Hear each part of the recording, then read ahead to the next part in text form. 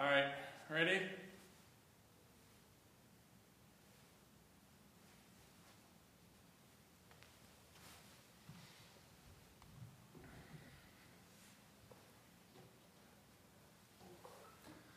Good morning, everyone. It is a pleasure and honor to be opening God's Word with you this morning, whether that is in person or whether that is via the World Wide Web. And today we will be opening to Ephesians chapter 3, verses 14 through 19. As we come down the home stretch of chapter 3, and really down the home stretch of the first part in the book of Ephesians. Our text today serves somewhat as a transition from part 1 in Ephesians into part 2. Now, we have seen thus far in part 1 of Ephesians, chapters 1 through 3, that these chapters have dealt with specifically who we as Christians, who we are in Jesus Christ. These chapters have noted that we were predestined, we were chosen, we were adopted. They have noted that we were redeemed and forgiven and united. They have noted that we were sealed and guaranteed an eternal inheritance. No longer are we dead in our sin and trespasses, but by grace, through faith in the Lord Jesus Christ, we are alive in Christ. We are one with Christ. We have peace with God, and we have peace with each other. And because of that, in part 2 of Ephesians, chapters 4 through 6, they deal with how we as Christians are to walk as Christians, or to live out our identity in Jesus Christ. Now, if you remember way back to chapter 1, in which we looked at in January, Paul prayed that the readers of this letter in verses 17 and 18 may receive the spirit of wisdom and revelation in the knowledge of him, having the eyes of our hearts enlightened, that they may know you and the hope to which he has called you. Tony Miranda shared that in essence, Paul prayed here in light of chapters 1 and 3, that Christians here would understand who they are in Christ and the eternal hope that they have in Jesus Christ.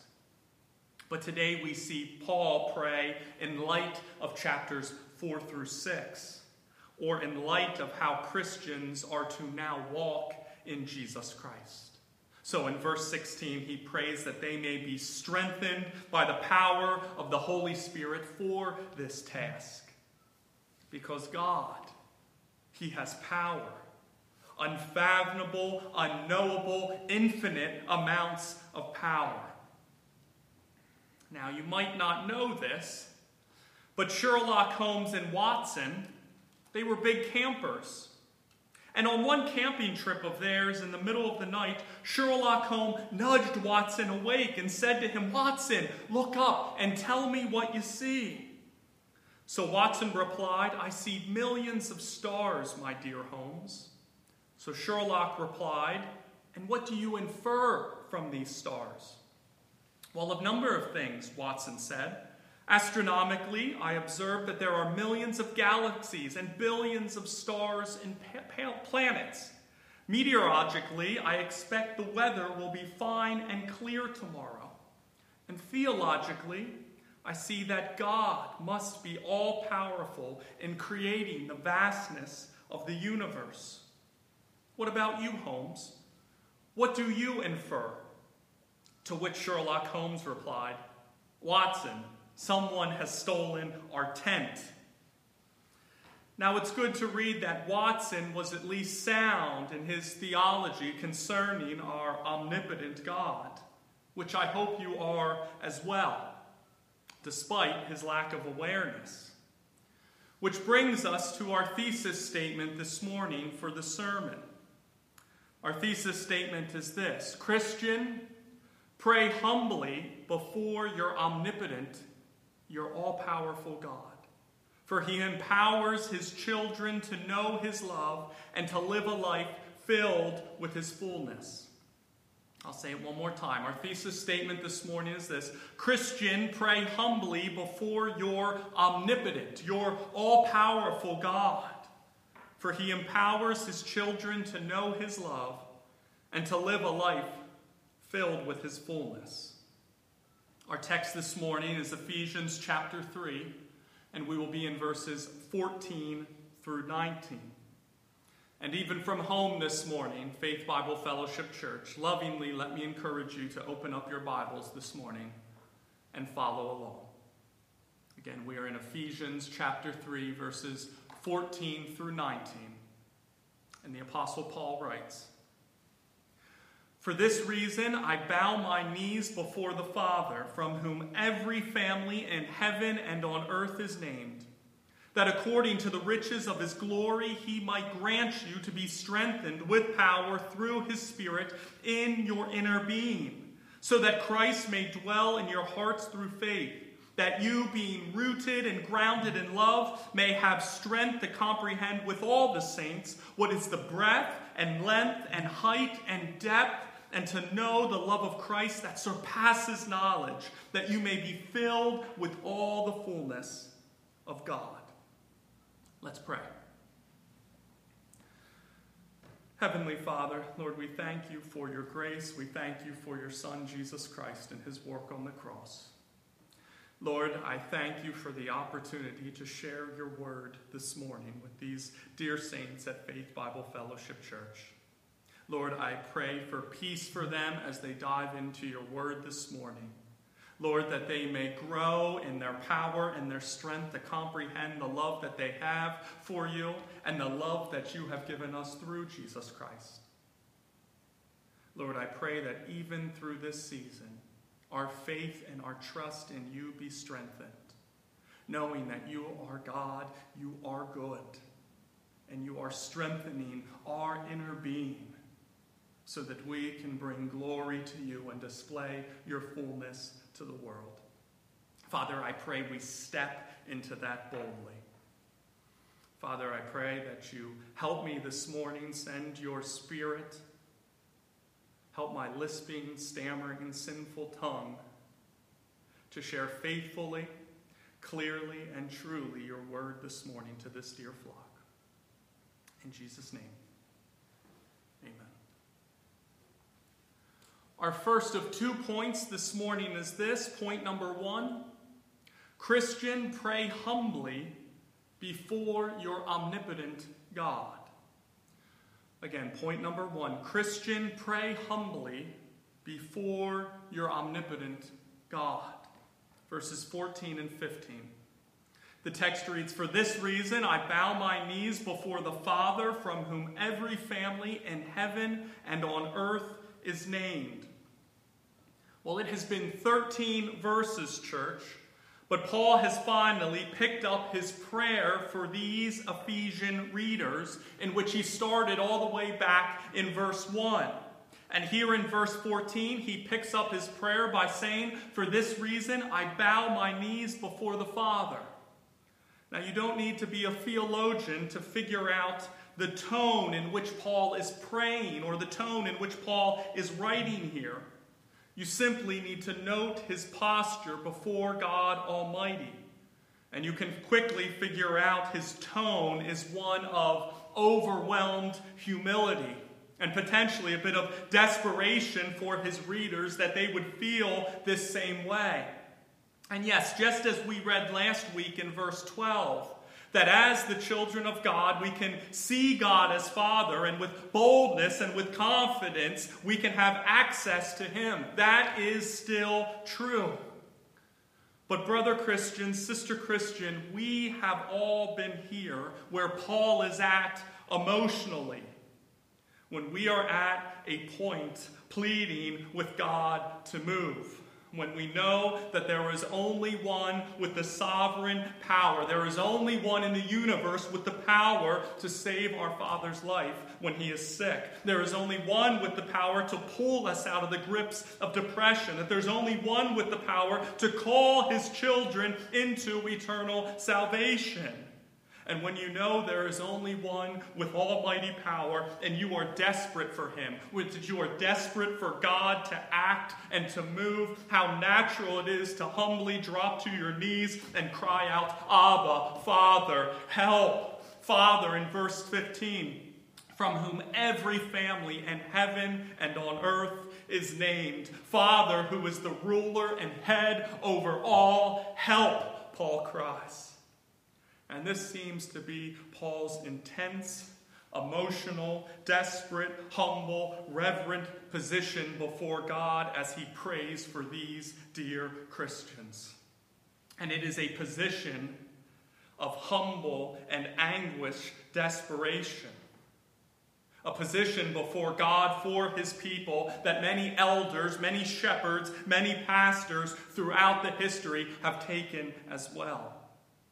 In Henry Fish's book, Handbook of Revivals, he writes of the Scottish reformer named John Knox, who was often in such agony for the people of his country that he could not sleep. He passionately would pray, "O Lord, give me Scotland or I die."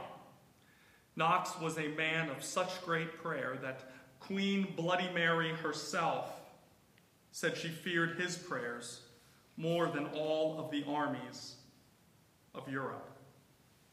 Frank Feeman said that kneeling here adds to the pathos, to the emotions that are already present from Paul's references to his imprisonment and to his sufferings. Paul's prayers for his readers here are deeply heartfelt. Why? Because Paul genuinely loved these people. He wanted what was best for these people. And Paul knew the love of the Father and the power, the sovereign power of the Father. Thus he humbly and desperately petitions his good heavenly Father to richly give good gifts here to his children, something the Father loves to do. In Matthew 7:11, it says, "If you then, being evil, know how to give good gifts to your children, how much more will your Father who is in heaven give what is good to those who ask him?" And what does Paul ask for? What does Paul humbly and desperately and intensely pray for? This brings us to point number 2 this morning. He prays, church. Point number 2. Pray that God may empower his church to know his love and to live filled with his fullness. Point number 2. Pray that God may empower his church to know his love and to live filled with his fullness. Verses 16 through 19.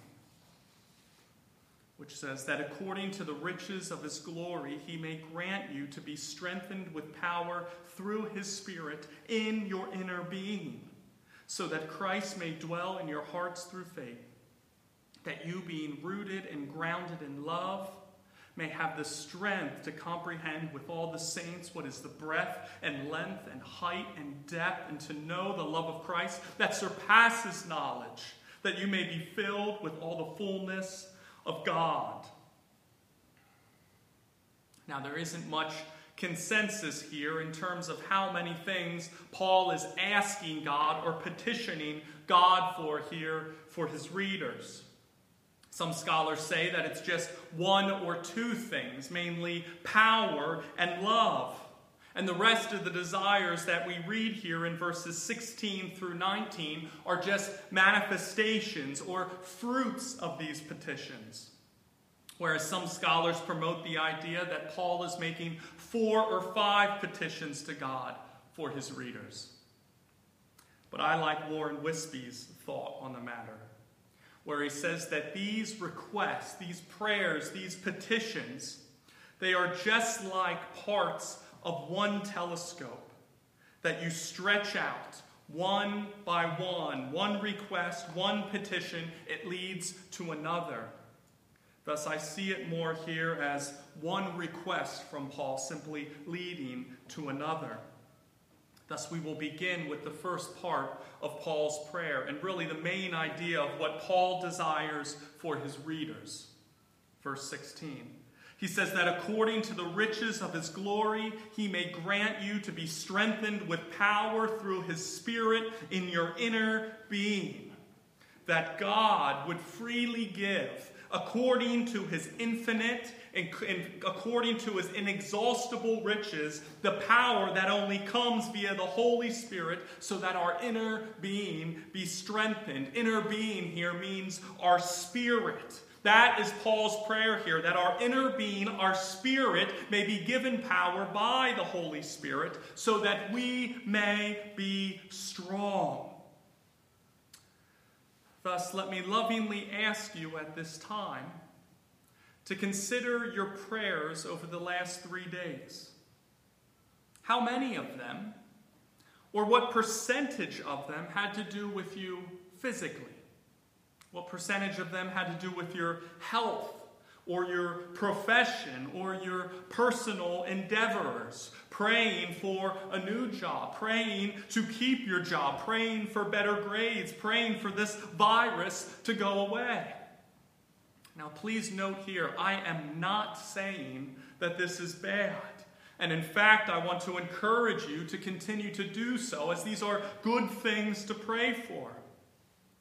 But what I am trying to bring to light is that so often in our prayer lives, brother Christian, sister Christian, we only focus on our physical needs, and we neglect our spiritual being. We neglect our spiritual health. We neglect to pray that we may trust further in God in the midst of the coronavirus. We neglect to pray that we may hold every thought captive to the Lord in the midst of the media onslaught we face. We neglect to pray that we may give thanks in all circumstances, for that is the will of God. Paul's chief concern here is not for the physical well-being of his readers. Now, make no mistake, he cared about the physical well-being of his readers, but he cared more about their souls, because that impacted them through eternity. And this is not just a Pauline concern. The inner being was and is Jesus Christ's main concern as well. In Mark chapter 8, verse 36, it says, "What does it profit a man to gain the whole world and forfeit his soul? What good does it do for a person to be completely healthy and wealthy and happy and physically fit, but for their inner being to be poor and unresponsive and ultimately dead?" The answer: does absolutely nothing for them. Listen to Jesus' interaction with the paralytic in Luke chapter 5. Starting in verse 17, it says, "On one of those days, as he, Jesus, was teaching, Pharisees and teachers of the law were sitting there, who had come from every village of Galilee and Judea and from Jerusalem. And the power of the Lord was with him to heal. And behold, some men were bringing on a bed a man who was paralyzed. And they were seeking to bring him in and lay him before Jesus. But finding no way to bring him in because of the crowd, they went up on the roof and let him down with his bed through the tiles into the midst of Jesus. And when he, Jesus, saw them and he saw their faith, he said to them," what did he say? What were Jesus' immediate concerns? What did Jesus instantly do here? Did he say first to pick up your bed and go home? You are physically healed? No. He'll get to that later. Initially, he said to them, "Man, your sins are forgiven." And I often wonder what the initial thoughts of the paralytic and his friends were here. Like, they did all this work. He got lowered through the top of the roof. I mean, what did it take to get him up there? And finally, they get him before Jesus to be physically healed. And initially, Jesus gives him something infinitely greater. He heals him spiritually first, and then he gets to his physical needs. Thus, if that is Christ's chief concern, if that is Paul's chief concern, then it must be our chief concern as well. We must pray our inner spirit, church, be healed and be strengthened by the Holy Spirit. Now, Paul begins to build here on his first petition. He wants them to receive power, to be strengthened in their inner being. So, verse 17, that Christ may dwell in your hearts through faith, that you being rooted and grounded in love. So, Christ may dwell in your hearts. Verse 17. And dwell here, it is not talking about our regeneration experience. What Paul means when he says dwell here, he's speaking about our lives in Christ. He's speaking about growing in Jesus Christ. He's speaking about our sanctification. You see, the Greek word here that we get the word dwell for, it doesn't mean to live or to remain for a short period of time. But instead it means to settle in, or to be established in permanently, or to house permanently. Paul wants his readers, he wants their inner beings, he wants their spirits to be strengthened so Christ completely and permanently reigns over every aspect of their lives as Lord. You see, as Christians, we too often love to put things before Jesus Christ in our lives. We love to put our work before Christ, social media before Christ, our hobbies before Christ, money before Christ, our projects, Netflix before Jesus Christ. And then Christ can just slowly fade at times into the background of our lives. David Burgess noted that in the Berlin Art Gallery, there once hung an unfinished picture of King Frederick the Great talking to his generals. But there was a small bare patch in the center of the picture where a charcoal sketch indicated the artist's intentions. He had focused, or he had painted in all the generals first, but he had left the king to last. That is so similar for so many of us. We carefully put in all the generals and we leave the king to last with the hope that someday we may still get the king into the center of our lives, into the center of our picture. But the artist died before he had a chance to finish the picture. Church, is Jesus Christ?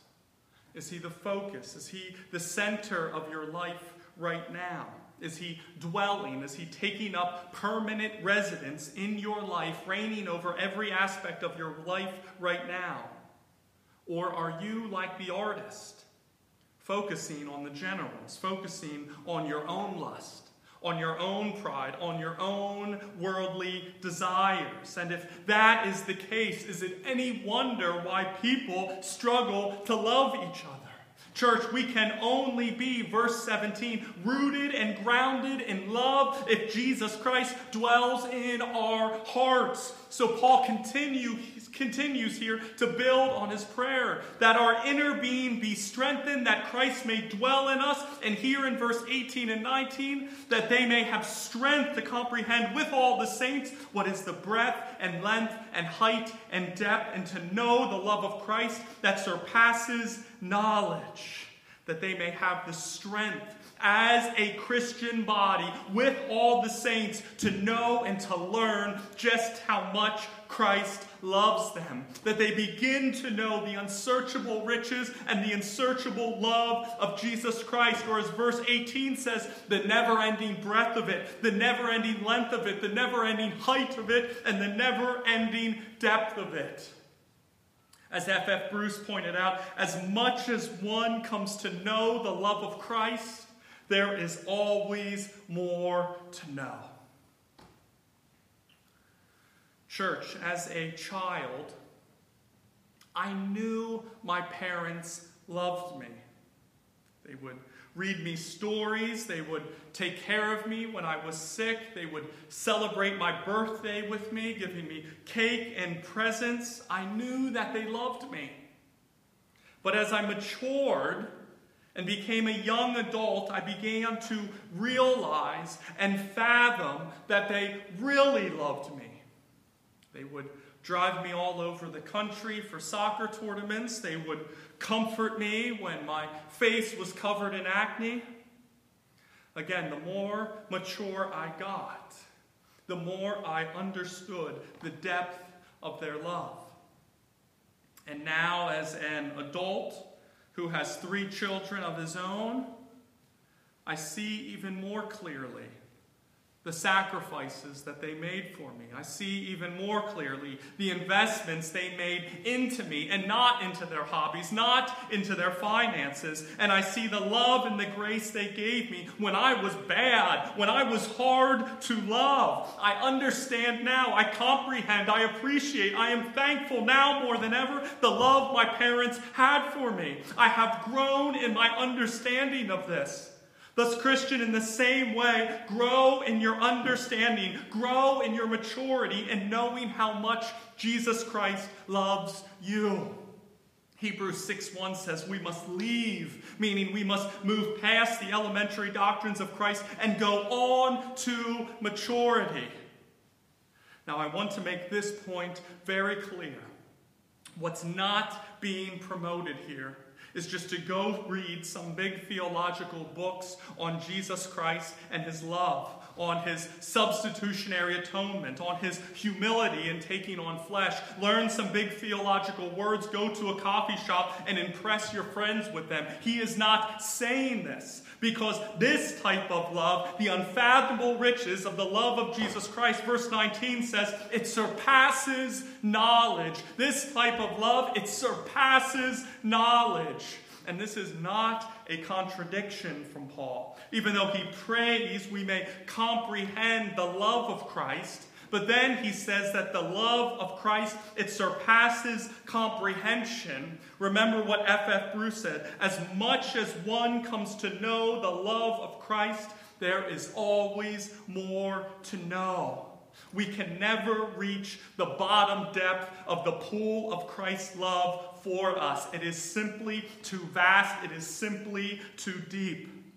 But the more we meditate, the more we think, the more we pray on the scriptures, the deeper we understand and we can fathom Jesus Christ and his love for us. By this we know what love is. Jesus laid down his life for us. 1 John 3:16. And that he was delivered over to death for our trespasses and was raised to life for our justification. Romans 4:25. And love consists in this, not that we loved God, but that he loved us and sent his Son as an atoning sacrifice for our sins. 1 John 4:10. So we can see what kind of love the Father has given us, that we should be called the children of God, and so we are. 1 John 3:1.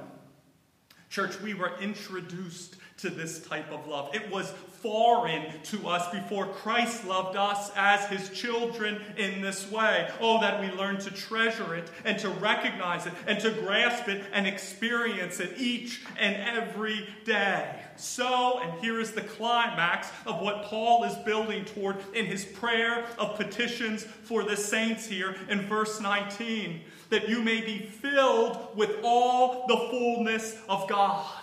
And what Christian wouldn't desire that? To have our inner beings be strengthened by the Holy Spirit so that Christ can dwell in our hearts and reign over every aspect of our lives, and we can grow in comprehending and appreciating Christ's love for us, so we can be filled to the brim of our human capacity with godliness, with his power, his holiness, his love, his wisdom, and his character.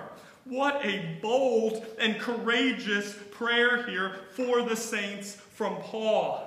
That as the redeemed, growing in Christ's likeness, that the fullness of God then can just come pouring out of us in the way we sacrifice for each other, in the way we love each other, in the way we invest in each other, and evangelize, and meditate, and disciple with each other. In everything we do, the goodness of God will naturally then just come pouring out of us. Oh, Father, help us, empower us to grow every day in you until your Spirit is eternal, and our spirit is eternally glorified by you in every way. Let our lives beam with all the fullness of God in Christ in all that we do, so that our lives cry out, to God be the glory.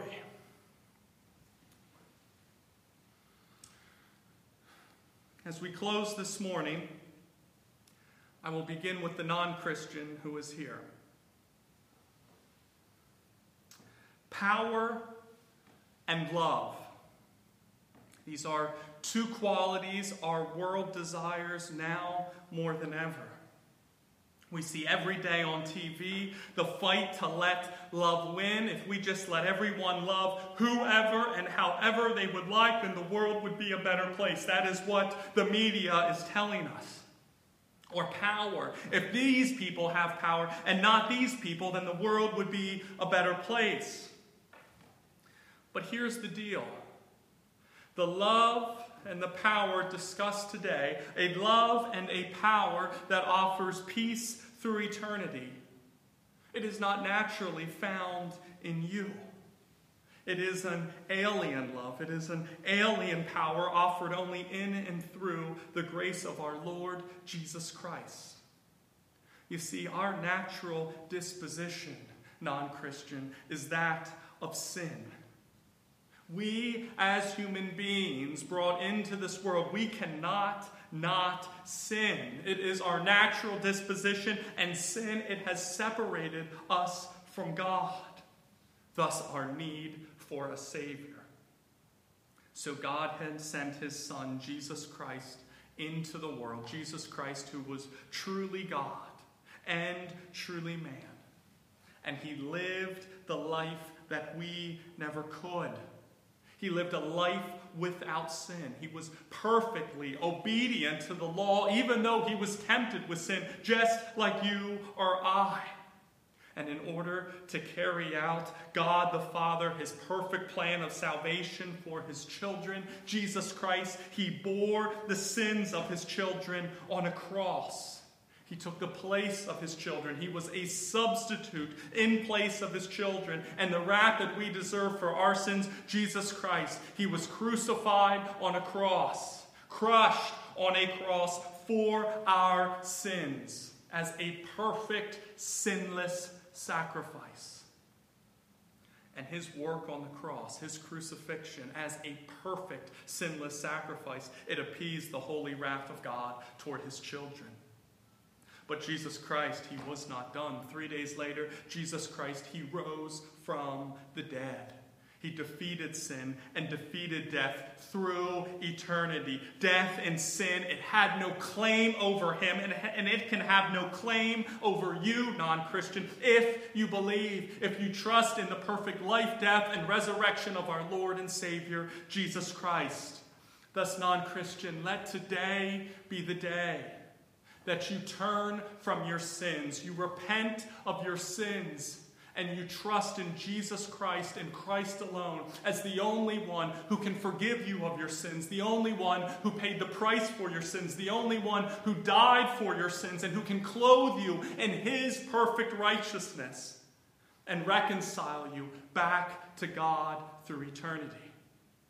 Let today be the day, non-Christian, that you repent of your sins and you trust in Jesus Christ and Christ alone as the only one who can forgive you of your sins and reconcile you back to God.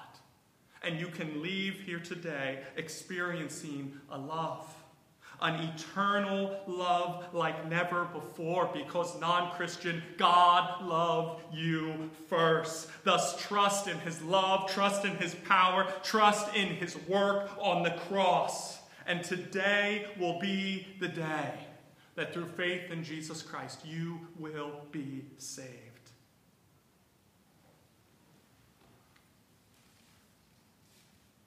And to the Christian that is here today, in verses 16 and 17, Paul prays for his readers that God may grant them to be strengthened with power through his Spirit in their inner being, so that Christ may dwell in their hearts through faith. If you remember, that word dwell means a permanent residence. Not a short stay, not an Airbnb visit, but a permanent stay. And I don't know about you, but if I am going to live somewhere permanently, if I'm going to work somewhere permanently, then I am going to make it my own. Church, that is exactly what Christ wants to do. Thus I will ask the question that Walter Wink asked. Brother Christian, sister Christian, who owns your house? Is it your lust, or is it Jesus Christ? In Robert Munger's My Heart is Christ's Home, he describes the work of Christ in the Christian home, in the Christian life, this way. He says that first, Christ will go into the study or the library. He goes into your mind and he cleans out the trash in the literature that Christians had no business of reading in the first place. Then Christ will go into the dining room, the room of worldly appetites and desires, and remove the lustful flesh for money and for academic degrees and stocks and newspaper articles and fame and fortune, and replace them with the will of God. And then Christ, he will visit the rec room, or the place where only certain associates and friendships, activities and amusements take place. It is a room we often want to keep to ourselves. And Christ removes these guilty pleasures of ours and instead replaces them with eternal joy and eternal happiness, eternal satisfaction, eternal friends, and new eternal excitements.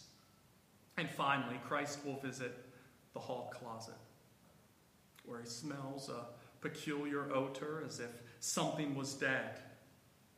This is where the Christian hides the dead, rotting things from his old way of life. Thus, this is where Christ opens the closet, cleanses it, and gives us victory over it. That is the work of Christ in the house of the Christian, or in the life of the Christian. In John 14:23, it says, "If anyone loves me, he will keep my word, and my Father will love him, and we will come to him and make our home with him." So, 2 Corinthians 13:5, Christian, examine yourself to see whether you are in the faith. Test yourselves, or do you not realize this about yourself, that Jesus Christ is in you, unless you fail to meet the test. Church, who runs your life? Who runs your house? What does it look like? What is it full of? What comes pouring out of it? Does it look like Jesus Christ, like Christ has transformed your house, that he has cleansed your house, that he has made it new? Or does it look like the world, like the world's festering in it, giving off a peculiar odor, rotting inside of it? Jesus said these words, "If anyone were to come after me, let him deny himself, take up his cross, and follow me." The Christian life is a life of dying to self. Dying to our own desires, dying to our own lust, our own evil thoughts and motives, and forsaking the ways of the world and laying them down at the foot of the cross, and letting Christ, who dwells in you, let him rule over and transform your thoughts, your motives, and desires. Let him make your will into his will. Let him mold your lives to look like his life and not like the world. Thus it is my prayer that we as a church body receive your power, Lord. Just as Paul prayed for the Ephesians readers to receive strength, Lord, strengthen us, I pray. Strengthen our inner being. Ground us in love and take over our hearts. Let our lives, our thoughts, our actions, our desires look like you, Jesus Christ. Take away and clean up any messy or worldly rooms in our lives, and let us willingly cast aside those sinful and worldly deeds, knowing that the Lord, he is God, it is he who made us, we are his, we are his people. And if we are struggling with this morning, Lord, help us. Give us the strength to comprehend the amazing breadth and length and height and depth of your love. Greater love has no one than this, than one lay down his life for his friends. Help us to know and experience this love, Lord, that surpasses all knowledge. And out of it, let us be filled with your fullness, God, knowing that our justification, our sanctification, and our eventual glorification, they are riches from your glory. They are all from your fullness. They are grace upon grace. Help us, Lord, to walk in your grace in all that we do. Oh, to God be the glory for his omnipotent work in our lives. Let's pray. Heavenly Father, Lord, we are in awe of the work and the power that you have displayed in our lives. Lord, you have chosen us, predestined us, adopted us, forgiven us, redeemed us, united us, and have given us an eternal inheritance through the Holy Spirit. Lord, we cannot fathom how good of a God you are. Lord, continue to dwell inside of us. Make our lives and our houses look more like you every day. Let our houses look vastly different from the world. And let the light of our house shine during this time. All that we say, all that we think, all that we do, showcase that Jesus Christ is Lord. He is sovereign, and he will come again for his church. In Jesus' name, amen. Our benediction this morning comes from 1 John chapter 3, verse 1. It reads, "See what kind of love the Father has given to us, that we should be called the children of God, and so we are.